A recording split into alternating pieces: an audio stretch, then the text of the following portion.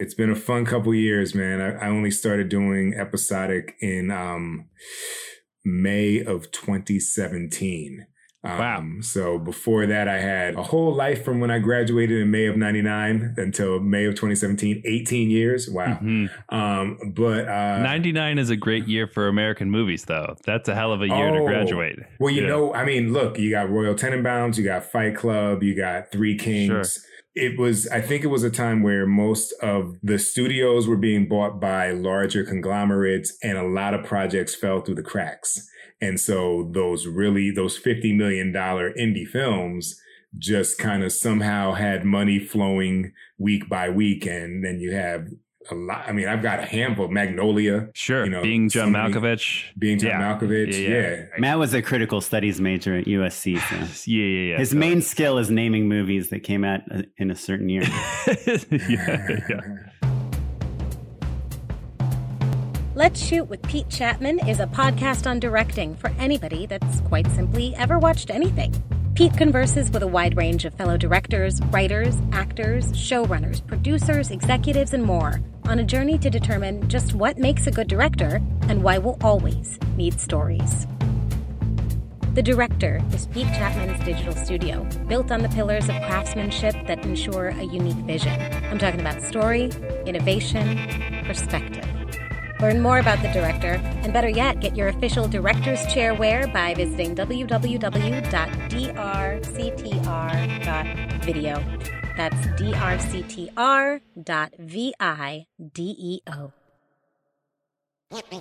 What's up, folks? This is Pete Chapman, welcoming you to episode 11 of Let's Shoot with Pete Chapman. I want to thank everybody for joining us. We hit double digits last week with episode 10 Commandments for Episodic Directors, where we were joined by director Tahir Jeter and director Erica Watson. And we went through the principles I've learned on how you can really make the most of any episode that you're directing, comedy or drama, first time returning to a show, premium cable, broadcast, whatever it may be, streaming, just 10 principles, commandments that can help you elevate your game as a director that totally apply to film, music video, commercial, but I just wanted to anchor it in episodic.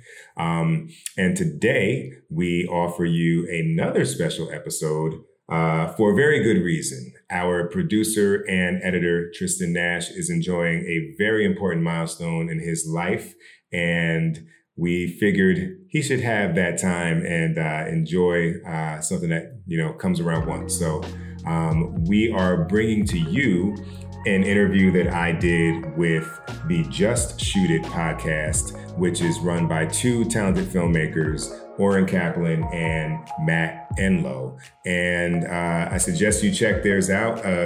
Clearly, shooting is a popular term. They're Just Shoot It, we're Let's Shoot. And so their episode with me was called Let's Just Shoot It with Pete Chapman. And we have a great conversation on the technical aspects of directing, my journey, and much like last week, you get three filmmakers in a room and you're just going to get an opportunity to be a fly on the wall for something that you might not normally get to hear other directors talk about. So enjoy episode 11. This is me featured on the Just Shoot It podcast with Matt Enlow and Oren Kaplan. I'll catch you on the other side. Roll sound. Speed. The interview. Take one. Action. Hey, welcome to the 228th episode of Just Shoot It, a podcast about filmmaking, screenwriting, and directing. This episode is brought to you by patrons Jared Scotton and Curtis Ratliff. I'm Matt Enlow.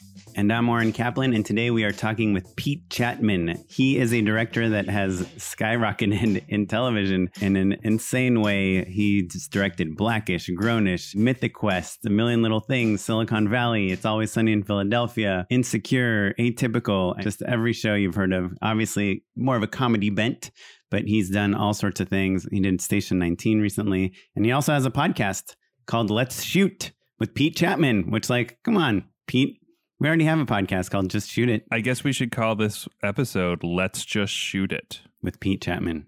Yeah. And his podcast does have some pretty cool guests, I'm not going to lie. He's had Rob McElhenney, Issa Rae. Yeah, again, he's one of those stories where at first glance, you think, oh man, this guy's an overnight success. Obviously, he's been grinding away for years and years and years and has just recently popped. But he's using his connections with the different directors and showrunners that he's been working with for a long time to come on and talk about the craft just like us. So we thought, oh, what a perfect collaboration we would have. Yeah. These two podcasts. And I want to just give a quick shout out to Stefan Dezel, who's been a previous guest, who works at Superlative, where I'm repped as a commercial director, and that's where Pete Chapman is also. And so that's how we met him. So thanks, Steph, for hooking us up with Pete. Yeah, thanks, Steph. We recorded this kind of a while ago, right? Like over a month ago, I think. Well, he's got so many great guests that it was a little tricky to squeeze us in. But I think that in the time since we've talked, I think a lot of things have changed in terms of the COVID of it all. But I think we stay pretty darn focused on the craft and career trajectory of a television director and how Pete really zeroed in on what it takes to be specifically a television director. And so all of that insight and those connections, I think, are things people will enjoy about this episode and all of his other episodes as well. Yeah, lots of awesome tidbits and a lot of knowledge dropped. Speaking of dropping things, I just want to remind people that we have a Patreon page where you can drop a couple bucks a month if you are into the podcast. The website is patreon.com/justshootitpod. If you get something out of the podcast, it just helps us pay for some server fees, some editing, all that stuff. All the stuff. We've been making this show for 228 episodes, and I think you finally got great at transitions, Oren. That was a killer segue, man. Thanks. That was a plugin I got. It's a podcast audio transition plugin I downloaded from SoundCloud. You pirated. Hey, I only pirate. Is pirating even still a word? Lowercase p. I'm trying before I'm buying a couple pieces of software, but I am proud to say that nowadays, most of my software that I work with on a professional level is paid for. Well, thanks to the Patreon subscribers, we're keeping Oren on the up and up, just like this podcast. Thanks for all your help. Go to patreon.com/justshootitpod if you want to throw us a couple bucks. And for $10, you get a hat. It's pretty dope. Also, all Patreon subscribers get 20% off our TeePublic. So if you wanted that Just Shoot It Pod t-shirt, we're basically selling it to you at cost. I saw someone on the street wearing one the other day. Did you really? Yes, in a photo that they posted on Instagram. Look, I don't walk on the street in big public places that much nowadays, though I hear other people are doing it. Yeah, the rumors are true. Well, let's hop into our conversation with Pete Chapman. So Pete has his own podcast, Let's Shoot with Pete Chapman. And I was just listening to your episode with Issa Rae. And you talked about what mainstream feature films tell us about racism as it all kind of ended in the 1960s. Sure. Yeah. Yeah. I thought football solved it, right? Yeah. I mean, it's just that. I mean, I love there's a beauty in a biopic. There's a beauty in a period piece, but there's also, if the only thing telling you what's going on in today's world is the nightly news, and we know that there's a slant there, you're going to be left with a little bit of misrepresentation or underrepresentation. Let me put it like that.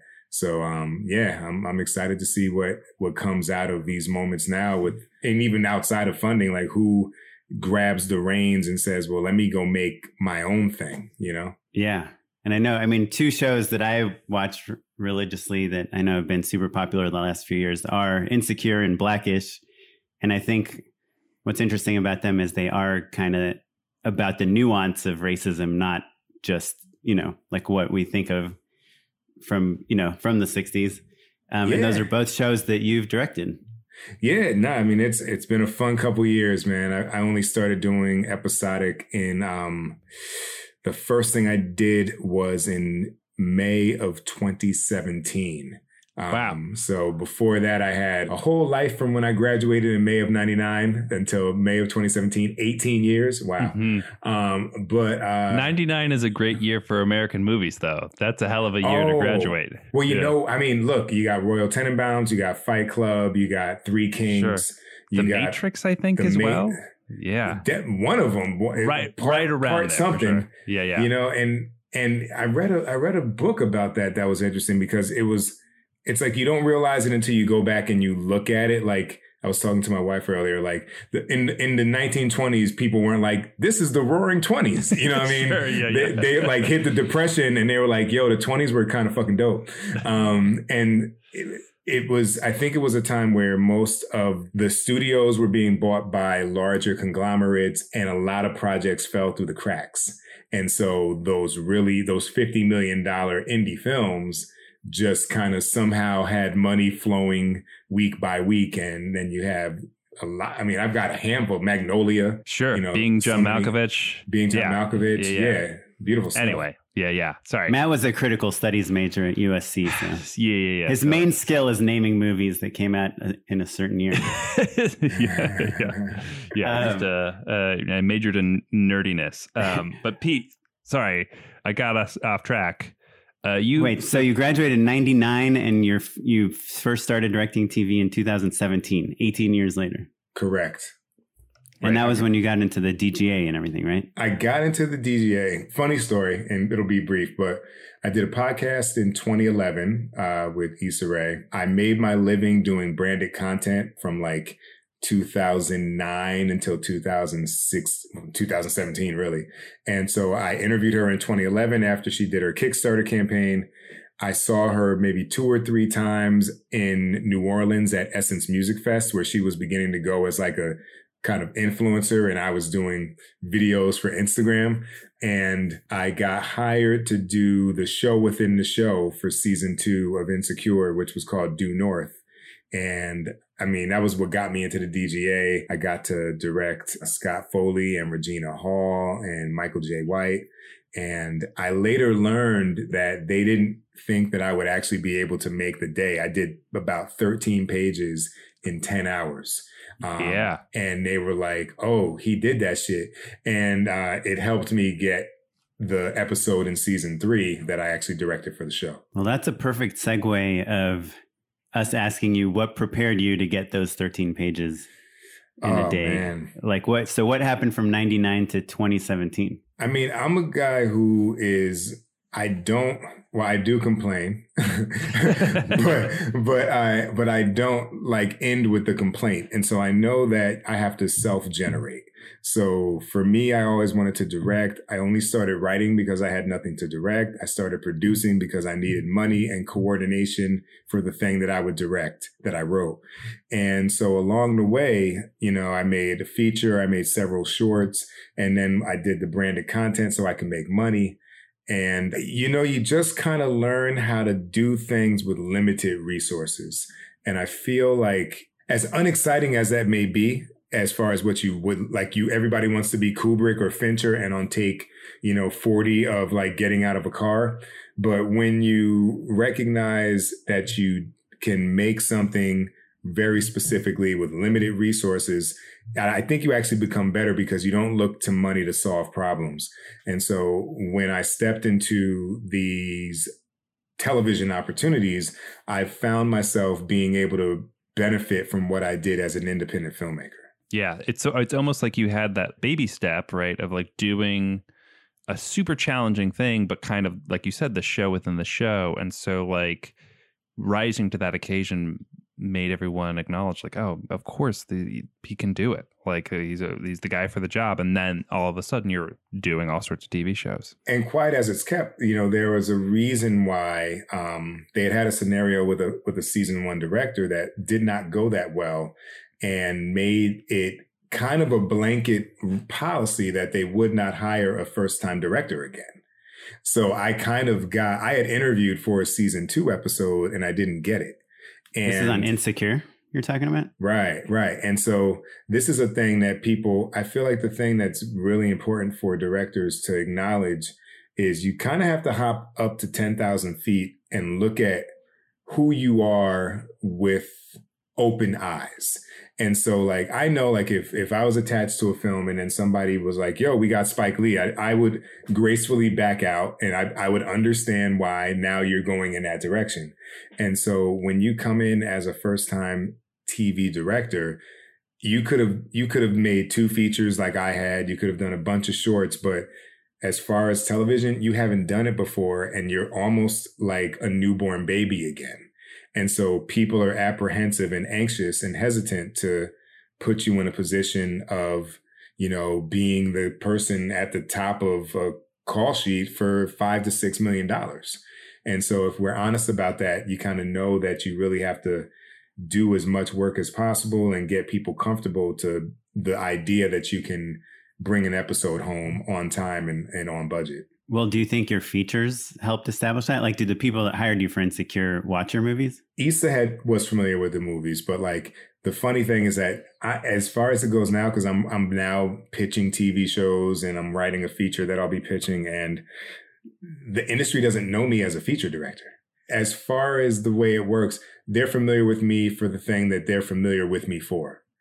And so the features are like, oh, you do films? And it's like, I'll have probably a new hurdle of getting into that, in the same way of, like at first I was focused on getting half-hour single camera comedies, putting a little bit of a flag in the ground on that, and then transitioning to 1-hour dramas, because I was just like, everything's been really methodical, because I know that there's nothing but fear and insecurity in considering who you hire for a show. Let's dig in a little bit on that, because I love so much about what you said there about being methodical and, metaphorically planting a flag in the sand. What specifically did you do to start in scripted half hours?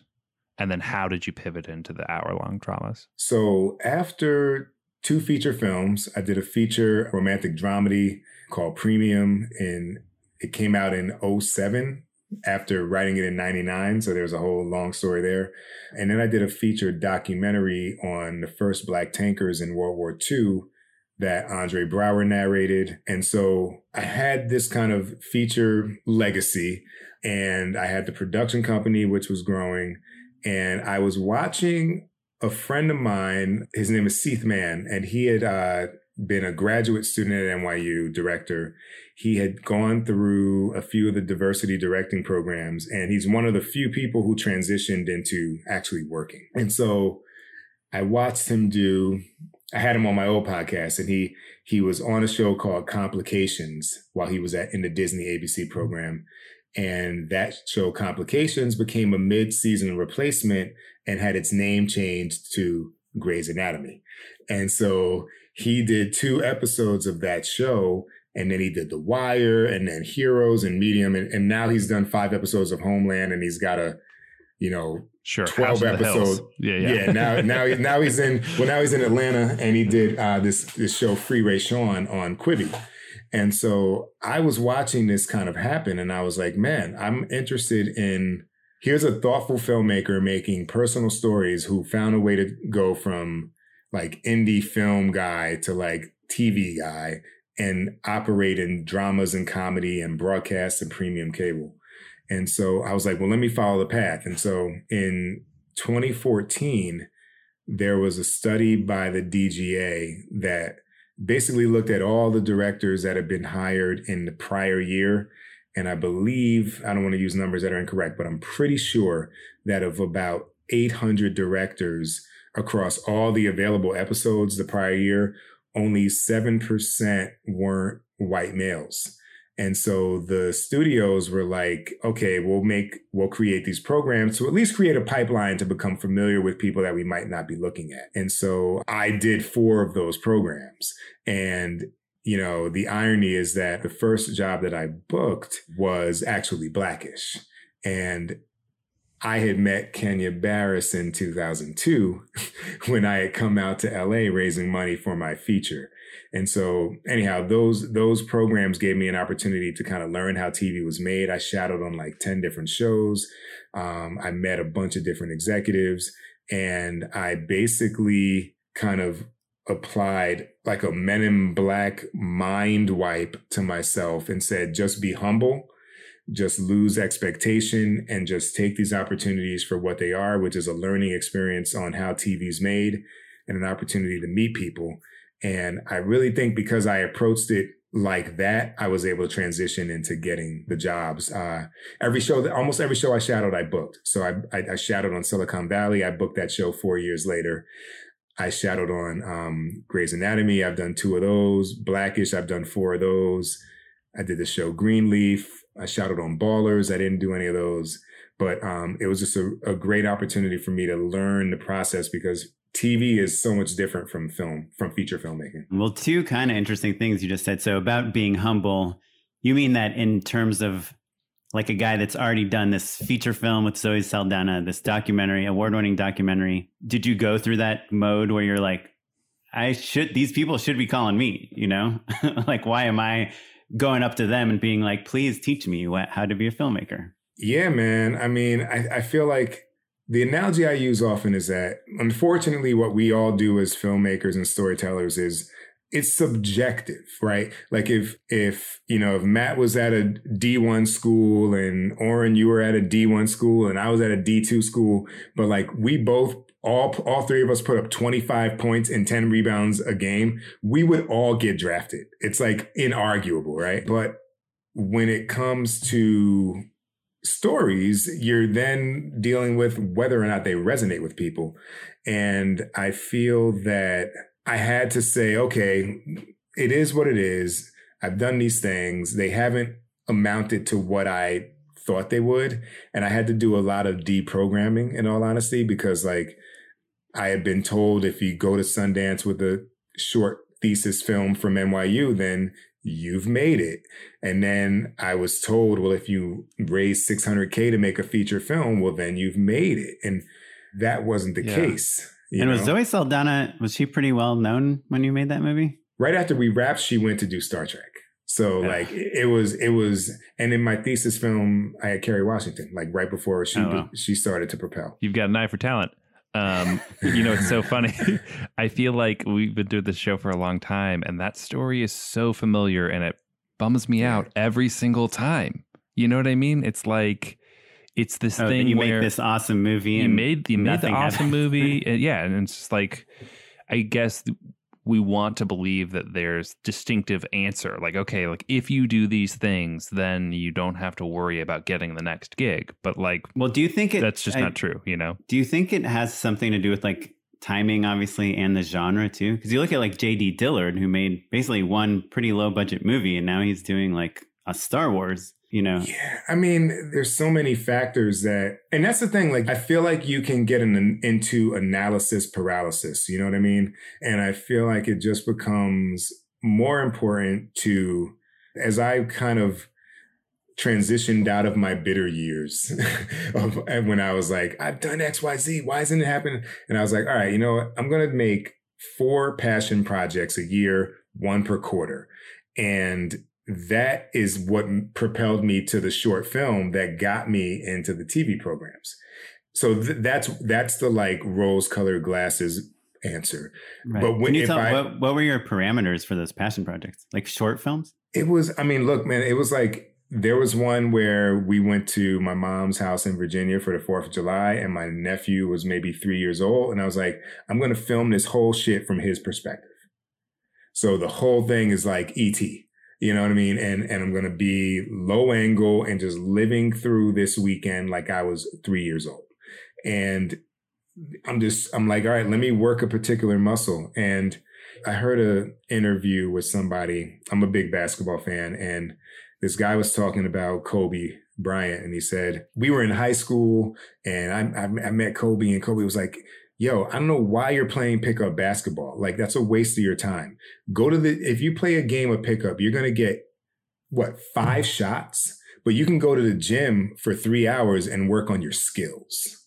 And I was like, that's fucking true. And so like, it was kind of like, if I can work on a short film and just work on a particular perspective, or maybe I'll edit something and I'll be focused on parallel action. And those like exercises, I can literally point to things I've done in little things like that have helped me when I've come to a particular episode 5 years later. And is it conscious? Is it like, okay, this quarter I'm going to focus on, point of view for storytelling or parallel action or whatever. It's that conscious. It's like, yeah, interesting. Yeah. Or I'm going to shoot this thing with, I'm not a great DP, but I can shoot with at that time, a Canon C300, and I'm just going to be handheld and I'm going to have to be racking focus and let's see what happens. And you kind of discover something where you're like, oh, that's interesting. And I remember when my buddy Seith that I just mentioned, who had done an episode of Homeland, and I remember watching that episode and saying, wow, it's crazy looking at how the DSLR technology is filtering into premium cable, because they didn't fucking put any ND filters on anything. Like this like cafe was like all blown out. And I was like, I think that's because they've just come to accept that people will watch that now by virtue of DSLR. and so this little thing that you're trying is helping you become more fluent in being a director. Yeah, for sure. Yeah, even like handheld and watching things out of focus and the racking focus and all that stuff that used to be considered sloppy is now stylized. Yeah. Right? Now you're like a sought after guy because you can't hold focus for 2 seconds. Yeah. Or even like you watch Modern Family and you're like, this is one of the most traditional sitcoms ever. Sure. And then you realize like it's all shot like handheld and pans and crazy, visual language. Yeah. There's one other thing I want to point out about what you just said earlier, Pete. So you shadowed on Silicon Valley and then 4 years later got an episode.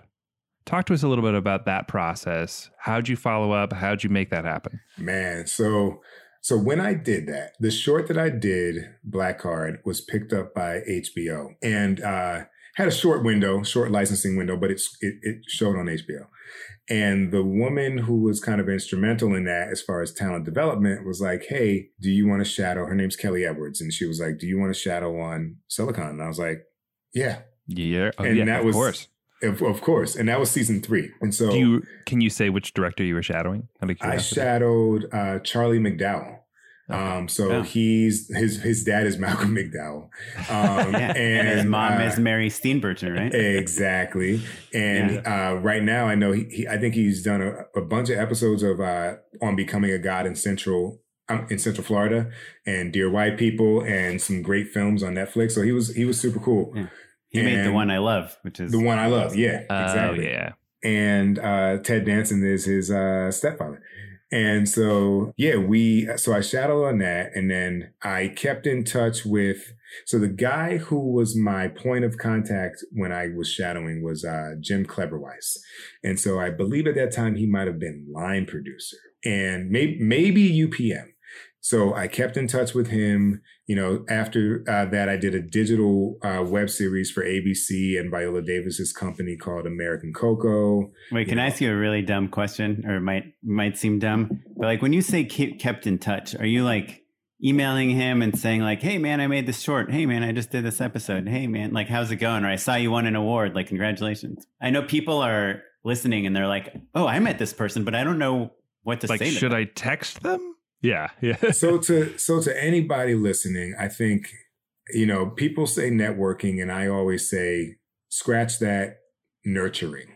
You're nurturing these relationships. And so, part of that is how can I continue to make them aware of me as an individual in the world without it being a burden-filled exchange. So that's like, oh, I saw the episode that I shadowed on. The shit was dope. Okay, I wouldn't say it like that, but it was great. But you kind of could, you know what I mean? Like if it's like a personal relationship, like sometimes it's nice to be a little casual. You're right. Rather than like, to whom it concerns, I right. saw your, Right. Yeah. Like 7 years ago. So like, like I would do things like that. I'd say, maybe, he, I don't want to reveal the payoff of this story too early, but maybe he moves to another show and it's like, oh, the pilot was great. Or, sometimes people are involved with shows that don't move forward, but like I'll get my hand on a pilot and be like, yo, pilot was awesome. I bet you could kill it. I love what you're exploring here. But then maybe the fourth exchange is this digital web series I did is now live on abc.com. Check it out. I'd love to hear your thoughts. I learned a lot from you during our conversations, and I think it's like, how can I just be a person? And also, how can I build a real relationship with folks? So when I do maybe come back for the like direct ask, I have 3 touch points where it was not requiring them to reply. And so I don't look like a guy who only wants something. Right. Yeah. It's not like, oh, great, here comes Pete again hitting us up. Right. Yeah. What's crazy is like Matt and I would kill to direct, you know, a tenth of what you're directing. And we've interviewed so many TV directors and they all kind of say the same thing, like 10 years of relationships, meeting producers and network execs and actors and people that end up, you know, Paul Briganti is someone we've had on the show that's done Crazy Ex-Girlfriend. He was just friends with the actor / creator. And then also most of them have shadowed a ton, yet Matt and I do neither one of those things. but it's also like, I mean, I could literally tell you how I got every job I've gotten. Like I can track the 2 or 3 like major people or most kind of consequential people in that particular job. But like on my first episode of my podcast, my buddy Theo Travers, like he did all of these things for like 10, 11 years. And then at a party, he meets Matt Carnahan, who created House of Lies. And that's how he got to be a staff writer. So, and now 6 years later, they're out pitching a show together.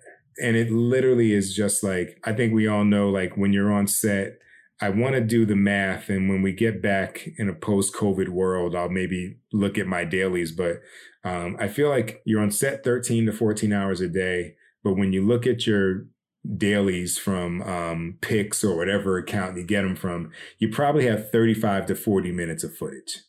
And so for the other 12 hours and 20 minutes or 13 hours and 20 minutes, it's really just a matter of like, do they want to be around you? You know, and if you can master that part and then you're talented on top of it, that's all like icing on the cake. But there are plenty of people who are just sufficiently competent who have long careers because they're likable. That's what I'm banking on. Matt, I don't know if you've gotten that down yet.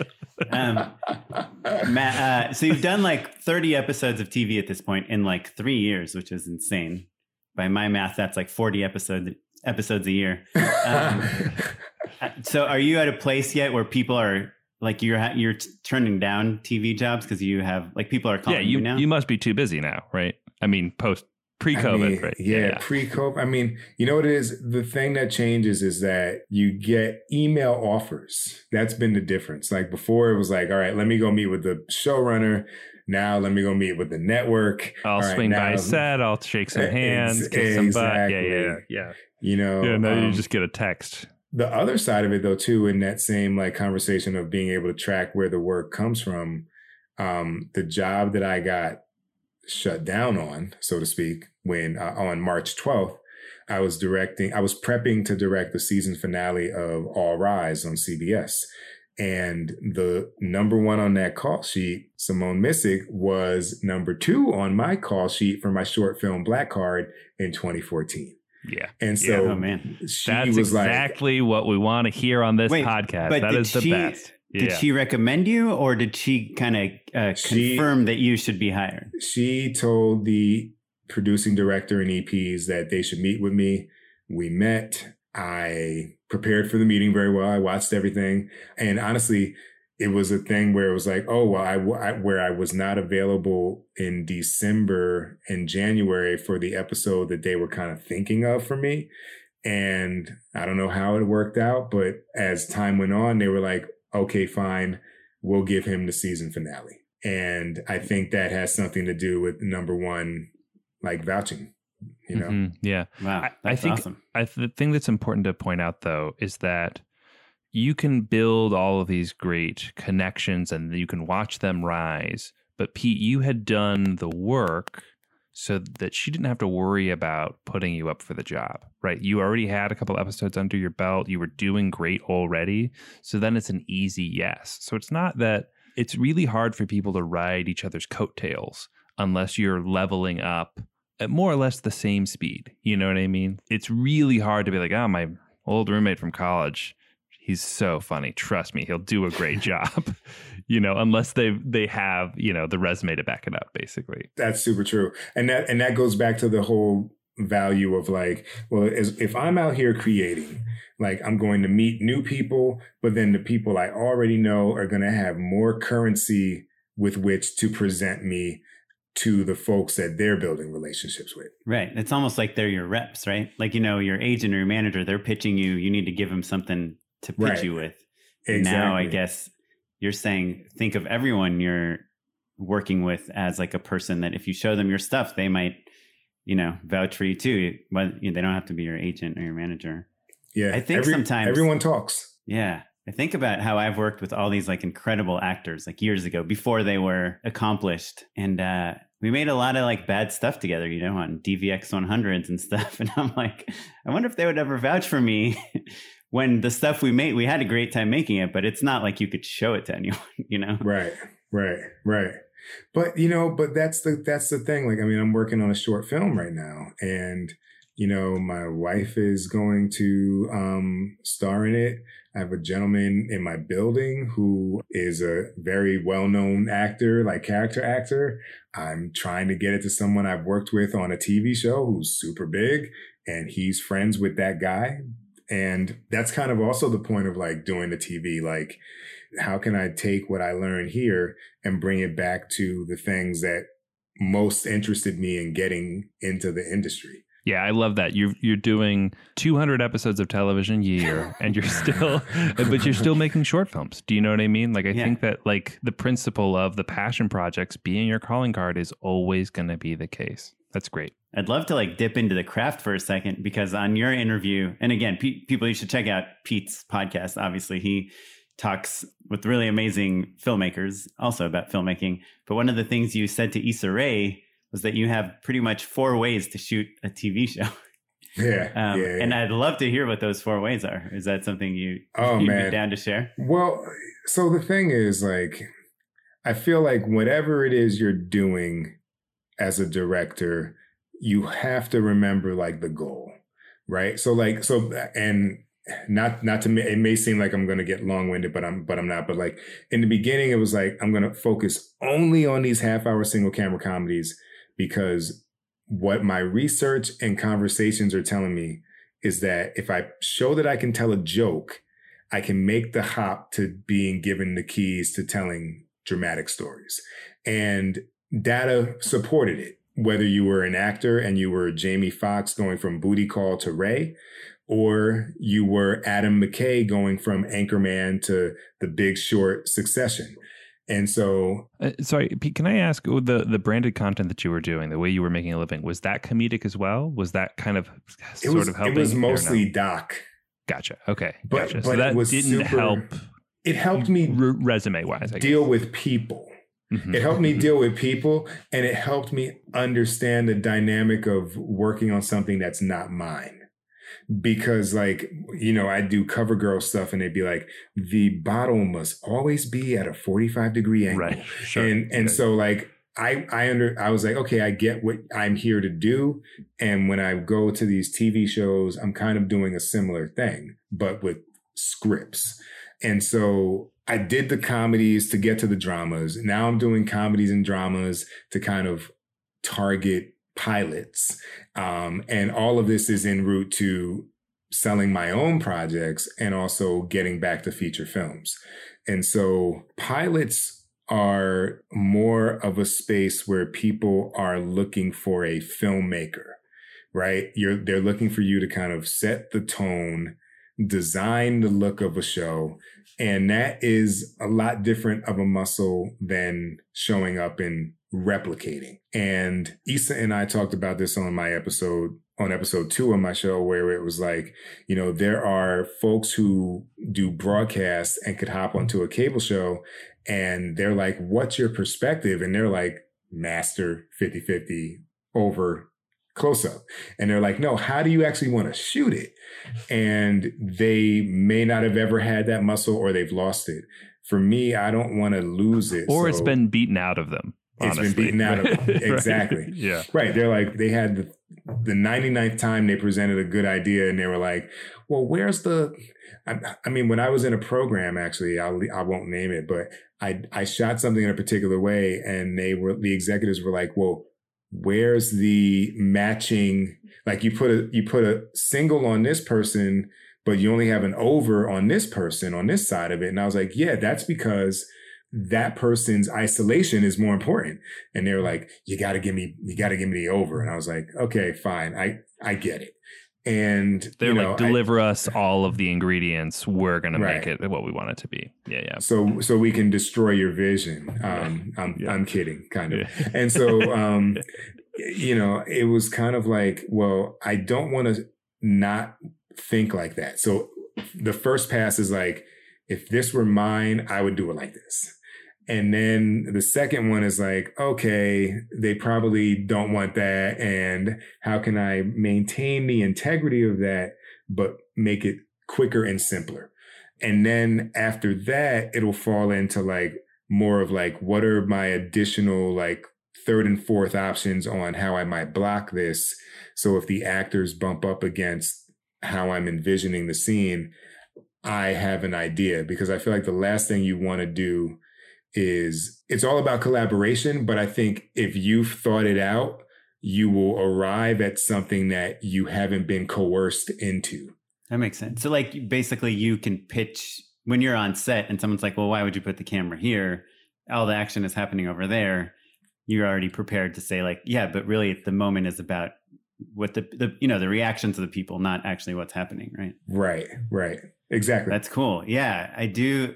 You think of a show like Blackish or Grownish that do have this real kind of specific visual, they're very colorful, they're very poppy, they're bright, but then you still see episodes where the filmmaking is really kind of revolutionary, like in a way that you would never, film a sitcom. But it seems to me like in a show like that, you probably are not messing around too much with like the lighting and the colors, but you're messing around more with the camera movement and the editing and the pacing. Right. And then there might be a show like an Insecure or something that leans a little more drama, where you can do like a long lens master from like 2 rooms away. Right. It's interesting, though. I honestly, one of my favorite, I've never actually copped to this, but one of the favorite things I've actually done is in an episode of Grownish. But it was episode 112, the second to last episode of season 1. And the Zoe character is kind of in between Aaron and Luca and trying to figure out what she wants. And I designed this whole thing that was basically like all this camera coordination, and like the actors were kind of popping up in different places within the bar that they go to in the college. And it was like one time where I was like, look, okay, no, this is this shot. Okay, next shot is this. Next shot is this. Next shot is that. And it was more of like making a feature film. And it was super specific. But then I got an email from the showrunner, like after they got my cut, and it was like all caps, like, you fucking killed it. And it was like, it was a very big choice that I felt comfortable making, because the first episode I did for them, I had incorporated this kind of, I shot it in slow motion, knowing that they could ramp it, but also knowing that they could deliver it at 24. And they ramped it, and then it kind of became something that was the language for the rest of the season.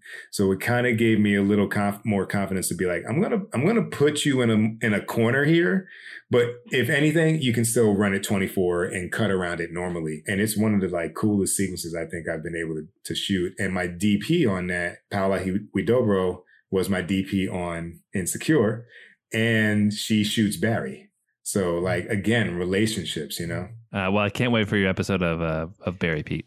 Let me ask actually kind of like, again, sort of a political career question. When you were doing the kind of the orchestration of that episode, did you run it by people? Do you feel like they understood what you were trying to do? How much did you feel like you had to keep everyone in the loop? How well did they really get what you were aiming for? Walk us through that a little bit. That's a great question. So to the directors out there, what I began to do, particularly in the beginning, I'm ready to do it now, but I don't necessarily have to all the time, because I've gotten enough episodes where people are kind of more comfortable. But I share my shot list and my blocking diagrams with the AD and with the DP, and sometimes with the script supervisor. So they know during prep that I'm prepared. And the amount of like exhale that I get from the crew is priceless, particularly when you're new. They kind of relax, and then that kind of floats up, that goes up the chain. And then the line producer and UPM and the showrunner, they know like, okay, I'm not going to be getting calls about lack of preparation on day one. So I think that's a useful thing to do. And it's kind of against what we normally do as feature filmmakers. I had to arrive at this place because I was anti it on a couple jobs, and people talk shit about me. Wait, anti what? Anti making, like sharing your shot list? sharing the shot list. Oh, interesting. And like I made 10-page days every day. But because I was like, I'm not sharing a shot list, they were like kind of, and I was like, wow. So, okay, I get that there's a comfort that comes from that. And I have to always hop back up here and say, you know what?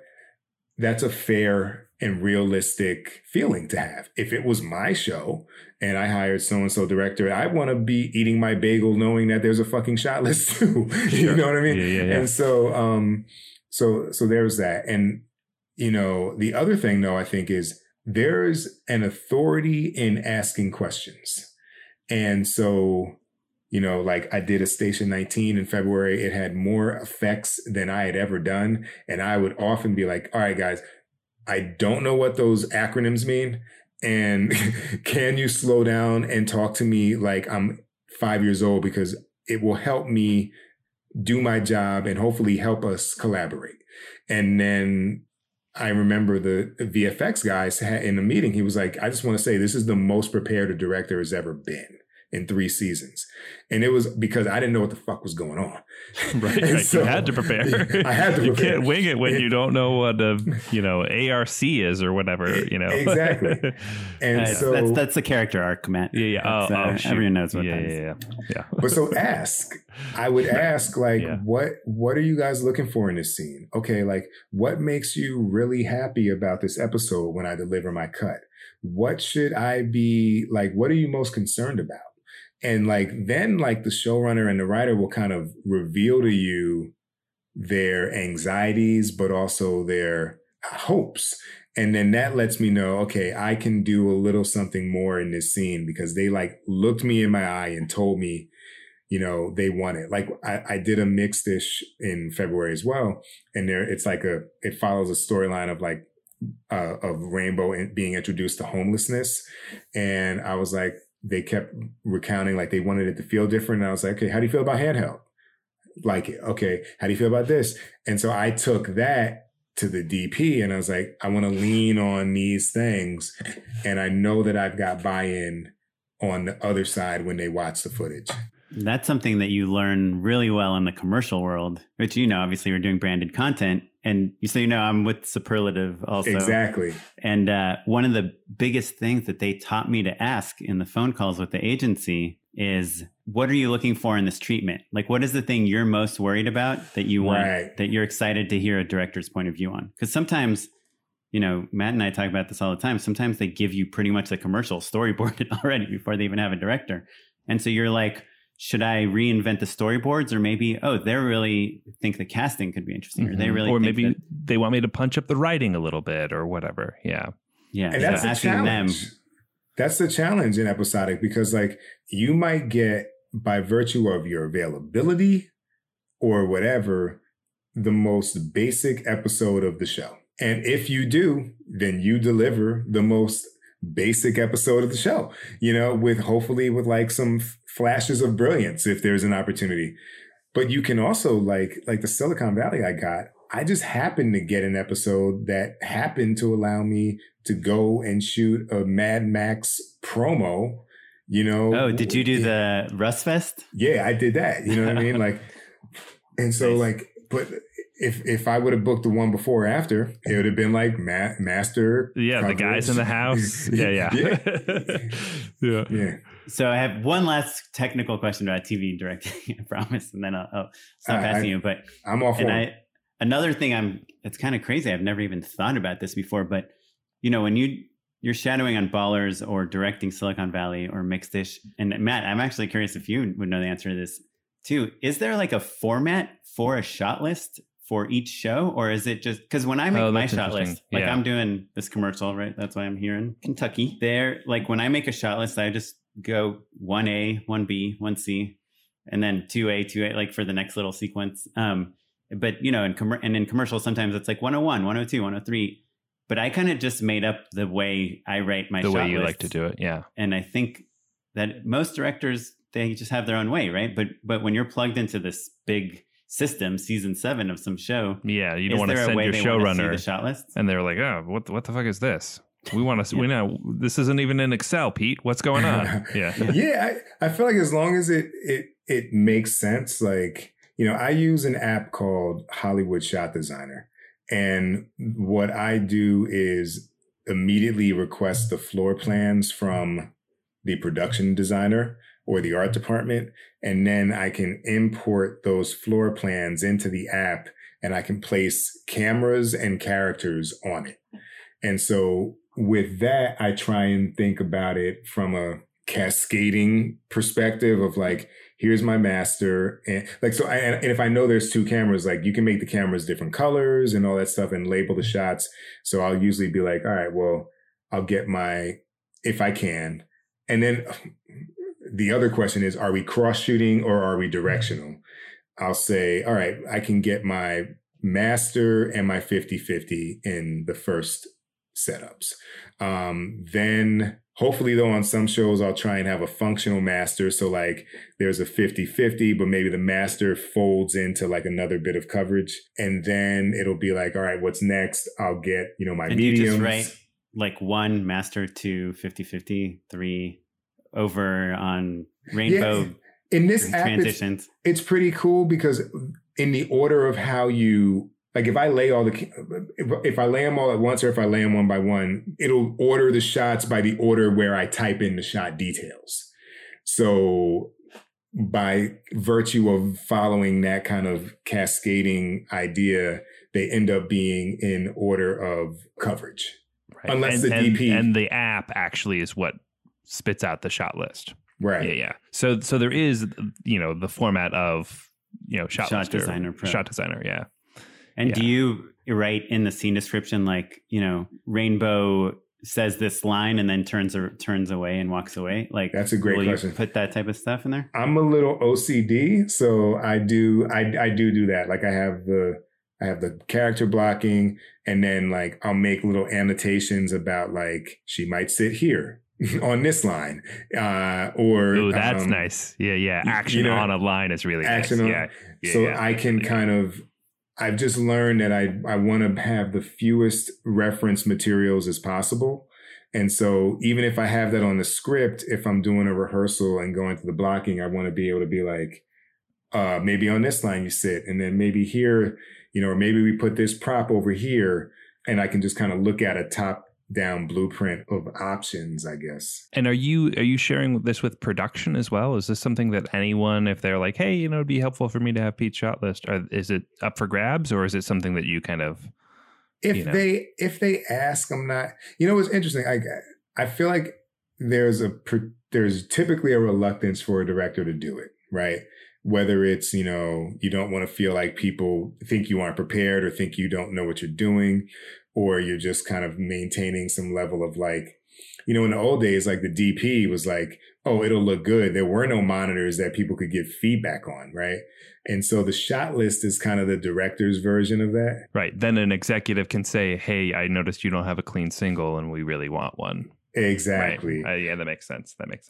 But I feel like let them look at it. And, you know, when I did Station 19, it was a requirement because on a show like that, they've had enough war stories that, you know, you can't assume that someone's prepared, because if they're not, the day can spiral out of control, and then you have an incomplete episode and you're going over. And so, you know, I'm not anti-sharing it, because as a writer, I can appreciate why they want it. But it is nice when you go to some shows and they're just like, what are we doing now?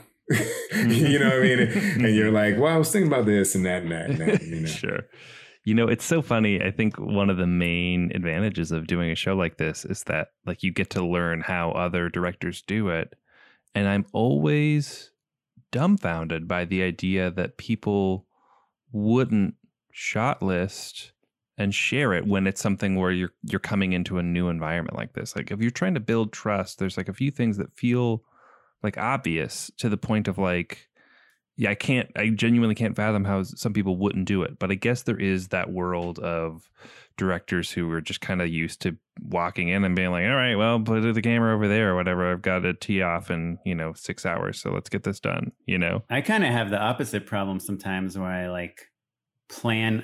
I want everyone to see all the work I've done, right? So I'll make these diagrams and I'll make these 3D I can't tell you how many times people have rolled their eyes at my diagrams. You know what I mean? Well, it is interesting, though. I've kind of learned how much people want to hear from me, so there's some actors where I'm like, oh, you don't really want to hear shit from me. Like you want to be like, all right, I was thinking you start the scene here and end there and like, let me see what you figure out. And they don't give a fuck about any Freudian conversation. Right. But then others want to debate the nuances of why they hold the briefcase in their left hand. And you kind of have to be prepared to converse with them in the language that they offer. But it's like you do all this prep to then almost make it disappear and seem as if you're just a cool, relaxed person. You know what I mean? Because it's this instinct because you want to be able to be relaxed. You want to be able to shoot the shit on set and like not like, be like, I can't talk to you, actor. I'm trying to figure out how I'm going to shoot scene 12, so you do all of this beforehand. And then it's almost like you mask the level of obsessiveness that you've put into being prepared so you can seem like a guy who's just cool and relaxed and going with the flow. Do you see like kind of Black Lives Matter and everything that's going on in the world affecting our business and kind of what you do? I mean, we talked to a lot of people that are working on small things and commercials and passion projects, and it's much easier to see how those things are affected. But when you're kind of part of these big studio things, you're part of the machine, like a train that's moving. Do you see both COVID and kind of the new social, like what you called the awareness of racism, all of a sudden affecting the things that you're going to be doing? I feel like clearly there's a lot of conversation happening. There's a lot of what I would call lip service, although it might not be viewed as such by those giving it. But I think the road ahead, because as much as like I may be on these particular shows, I'm like a visiting head chef.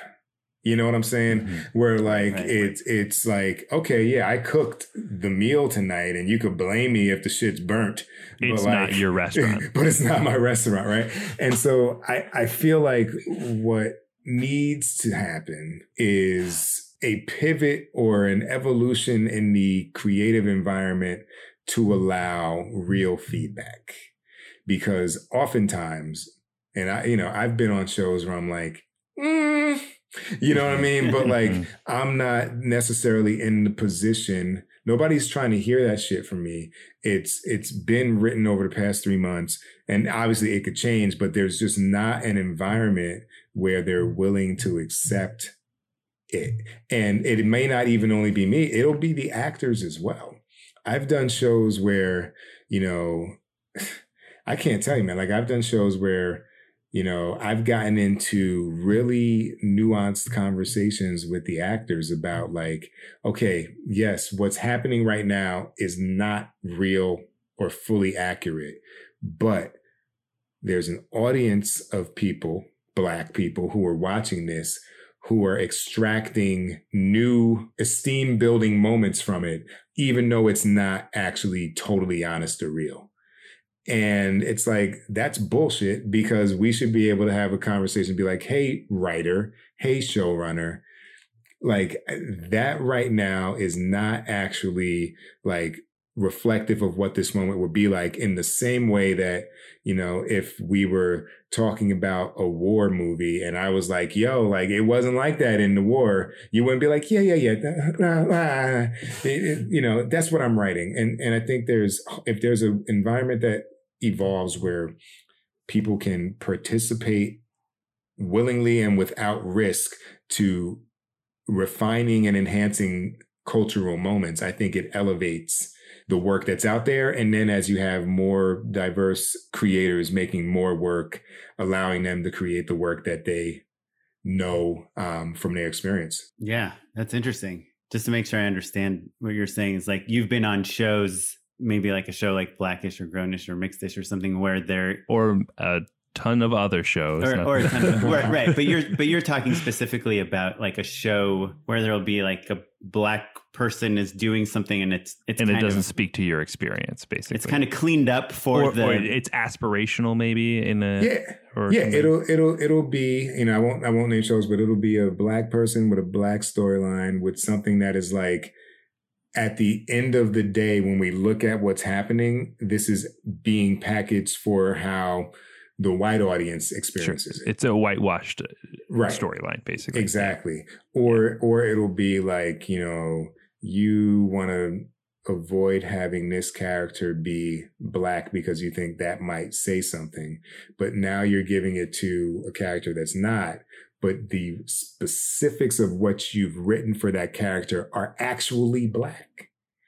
And so now you've trivialized a very specific experience and journey because you thought you were doing something. You see what I'm saying? Like it's right. You're trying to be progressive maybe, or like sensitive, and it's just ends up backwards. Right. Yeah. Something that you were alluding to that I think is a thing that I've been thinking about a lot is like when you're talking about being able to just communicate clearly with people. I think there's a lot of anxiety about not wanting to come off as like difficult, quote unquote, you know? And so I hope that one of the earlier things that happens now that white people have discovered racism, to steal your joke, is that like maybe people are a little bit more aware that they don't know what they don't know.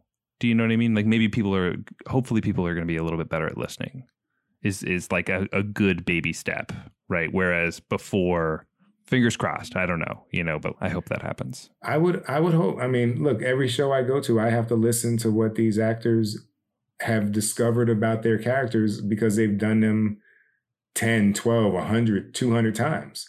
You know, like it's always about listening and giving room for, you know, at the end of the day, like I used to tell my students when I taught at NYU, and I'd be like, look, you can lie in your personal life. You can lie to everybody you know. But when you sit down and you write some shit and you go and you direct it, you got to be honest. You know, like otherwise, what's the point? And that just means taking the half a second to ask the question of, is this accurate and true? And if that makes your job more difficult, so be it. What you write will be better. Yeah, it's interesting. Yeah. I think that obviously there's racism that we're talking about, but also just this whole idea, you know, with Me Too and with even like COVID and stuff, like just the idea that the people at the top don't necessarily know the right thing is like important. And I like the way you phrase that. It's kind of about listening, you know, because you see even like a story like Harvey Weinstein and stuff, everybody knew about it, right? Everyone, but no one dared say anything. And if somebody said something, people said like, you're fired, you know? And so like maybe this kind of led by Black Lives Matter, but even on a bigger scale is like, hey, you know, like some of the shit you're doing is you can't do that anymore. Right. And just because the people at the top are cool with it doesn't mean that it's okay, you know? And at the end of the day too, there's like, if we're looking for reasons, like if you want to get outside of just what's right, there's a wealth of stories that are waiting to be explored and new ways to engage audiences. Like people, there's money to be made, man. There's money to be made. You know what I mean? Like, yeah. and if that's your fucking driver, then great. You know what I mean? Like, because like, even if you take Watchmen, like, you know, and you've anchored it in this very specific, you know, historical reality of Tulsa, like, which recently came up thanks to 45, right? But like that, they went there. I don't know the politics of what's going on there, but it surely was something that they could explore that had not been overdone.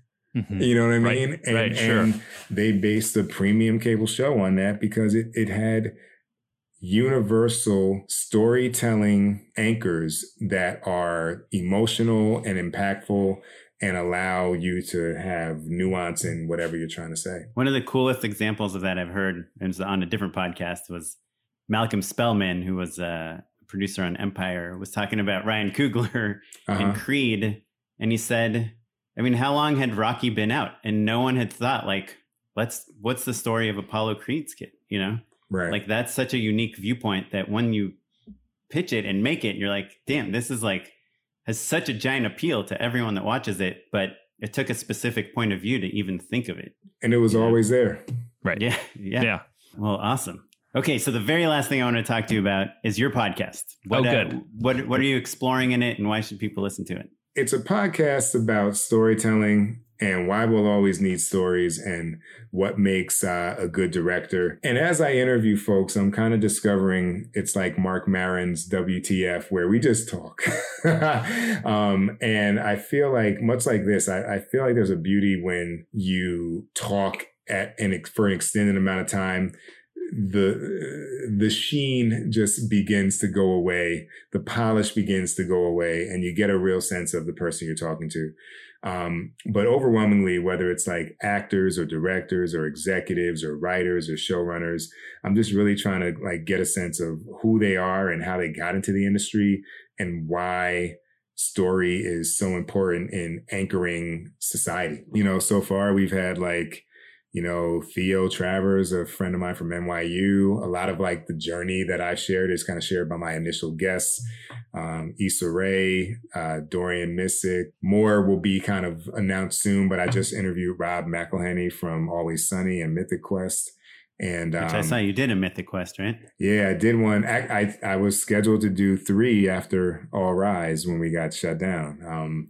So when you're scheduled to do those things, does that mean you will get to do them after this, or is everything up in the air? I mean, it seems like it will happen, you know, like now it'll be like a scheduling thing. Like, right. They want you, maybe you aren't available. Right. Yeah. But they'll still remain like priority position for me because I'm already booked. All Rise, they went ahead and did a new finale. So hopefully, that would probably transition into hopefully something in season 2, but it'll just be about making the schedules work. The challenge moving forward is that it seems like there will just be fewer directors on each show and directors will be doing more episodes. Right.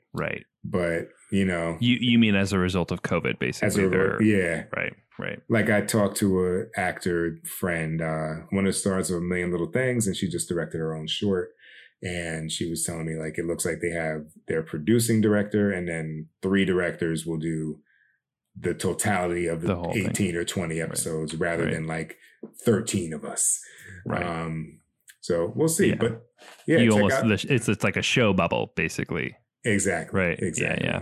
But yeah, no, I'm happy with the podcast. Like, I'm glad to get to talk with you guys. And if your audience is interested in kind of hearing people's journeys and kind of getting that director perspective as well from folks who kind of, you know, Issa talks about hiring directors, and I'll get some executives to talk about why they don't hire directors. You know, it's a fun time. And how do they find it? Is it everywhere podcasts can be found? It's everywhere podcasts can be found, and on YouTube, Let's Shoot with Pete Chapman. And they can go to I listen to it on your website, drctr.video. Yes, indeed. Yep. Director minus the vowels. Minus the vowels. There you go. Unpaid endorsements. You know what I'm going to endorse? My wife and I we've watched all 3 episodes of I May Destroy You on HBO. From it's new, right? Yeah. And she did Chewing Gum, which was on Netflix. It deals very artistically and creatively and thoughtfully with sexual assault from a woman's point of view, and it's just really good. It's really smart. You have to work. You have to think. It's well put together. It's directed by one guy across 12 episodes. I don't remember his name, but he directed Luther, which is another great show from London. And I highly recommend that. I hate to do 2 shows in a row, but I've kind of really been enjoying The Great on Hulu. Oh, yeah. Seen that? Yeah. It's by the same person who did, the same screenwriter who wrote The Favorite. Oh, is it? Okay. Yeah. It's slightly less weird than The Favorite, but still pretty weird. Yeah. It's definitely gory. I kind of wish it was less gory. Like, I usually have a stomach for that, but there's just a lot of dead bodies in a lot of scenes. But it's like so funny. It's kind of like a funnier Game of Thrones, but told from a central point of view. And it's Elle Fanning plays Catherine the Great, and she marries Emperor Peter. And it says, like, even in the title, it's called The Great, and there's an asterisk, and it says it's an occasionally true story. So I think it's very much dramatized, but it's just so funny. Everyone is British in it except for Elle Fanning. It's kind of like... But they're all playing Russians, right? They're all playing Russians with British accents, speaking English. But it's so crazy because it's like, I don't know how true it is, but in this Russian court, it's just, there's bears walking around. People are wrestling each other. People are shooting each other. People are just having sex in the hallways with each other's wives. Like, there's no rules to anything, but it's about Elle Fanning, who's Catherine the Great, like kind of trying to... Like her rise to power, basically. Her rise to power, yeah over Russia. And another really interesting thing is like the cast of Russians are every race. Like there's every race of people, and in the court and everything, there's like, it's kind of like Tarantino-esque bizarrity, history breaking, but it's really entertaining and it's really plotty too, in a way that's fun. It's kind of like if Sansa Stark was like really funny and smart. Yeah, so it's on Hulu, The Great, and they're 1 hour episodes too, which is it's nice to watch a 1 hour episode that has like some comedy in it. Well, you guys, you've both really outdone me in endorsing smart, classy, worthwhile endeavors. I'm gonna endorse maybe the dumbest show I've ever endorsed in all of this podcast. Do you guys know The Floor is Lava on Netflix? It is a game show where teams cross through rooms filled with hot lava, quote unquote hot lava. Like for real lava. It's not for real. It's like disgusting red water. And it's just like filled with like themed furniture that they're trying to climb across to get to, you know, if all 3 of them get to the end, then they score 3 points or whatever. It's like adult Double Dare. It's very simple. It's very dumb. And I've watched all of it. Like kind of like a Wipeout type? It's kind of, yeah. It's like Wipeout, but with like a little bit more of a throwbacky sort of vibe. So, but it's like adults like jumping from the sofa to the chandelier to the dining room table. It's called The Floor is Lava, and it is very dumb. So if you want to kill time and just like let your brain turn to mush, which, you know, look, these days it's kind of nice to have that in your back pocket. The Floor is Lava is your backup plan for just being a dumb idiot and looking at your phone and half watching TV for a minute. Yeah. I like. You guys got me, gonna have me busy for a few weeks. I see. Yeah. Okay, cool. Well, if you want to find out more about what we talked about with Pete, we'll link to his website, drctr.video, and all the other stuff we talked about. You can go to justshootitpod.com. You can follow us on all social media. We're at justshootitpod. You can follow me on Instagram. I'm at okaplan. I'm at Mr. Matt Enlow. Our webmaster is Ewan Williams. You're listening to music provided by the Free Music Archive and the artist Jazar. Our additional ad music by Music Bed. Leave us a voicemail and an iTunes review, 2626-SHOOT-1 if you have a question for us. And we'll catch you on the next one, everyone. Thanks. Thanks, everyone. Bye.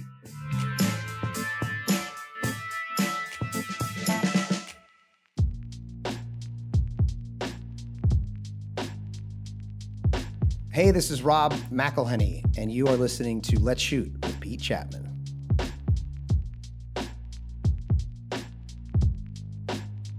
How to Succeed as a Creative Professional is Pete Chapman's upcoming book about his journey as a director.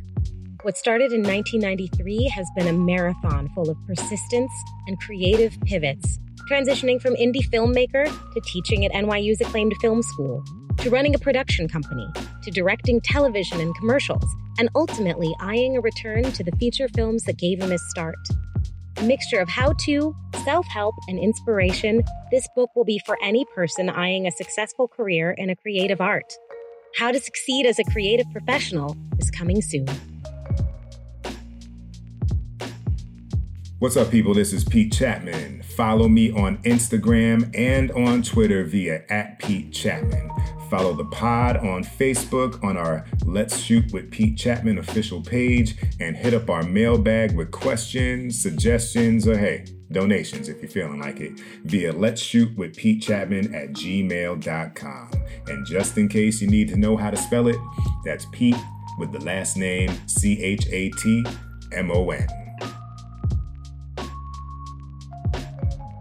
All right, so that was my interview on the Just Shoot It podcast with Matt Enlow and Oren Kaplan. I hope you will join us. Well, I hope you enjoyed that, first of all. And now I hope you will join us next week for episode 12 of Let's Shoot It with Pete Chapman, where our special guest will be coming from the craft position of cinematographer.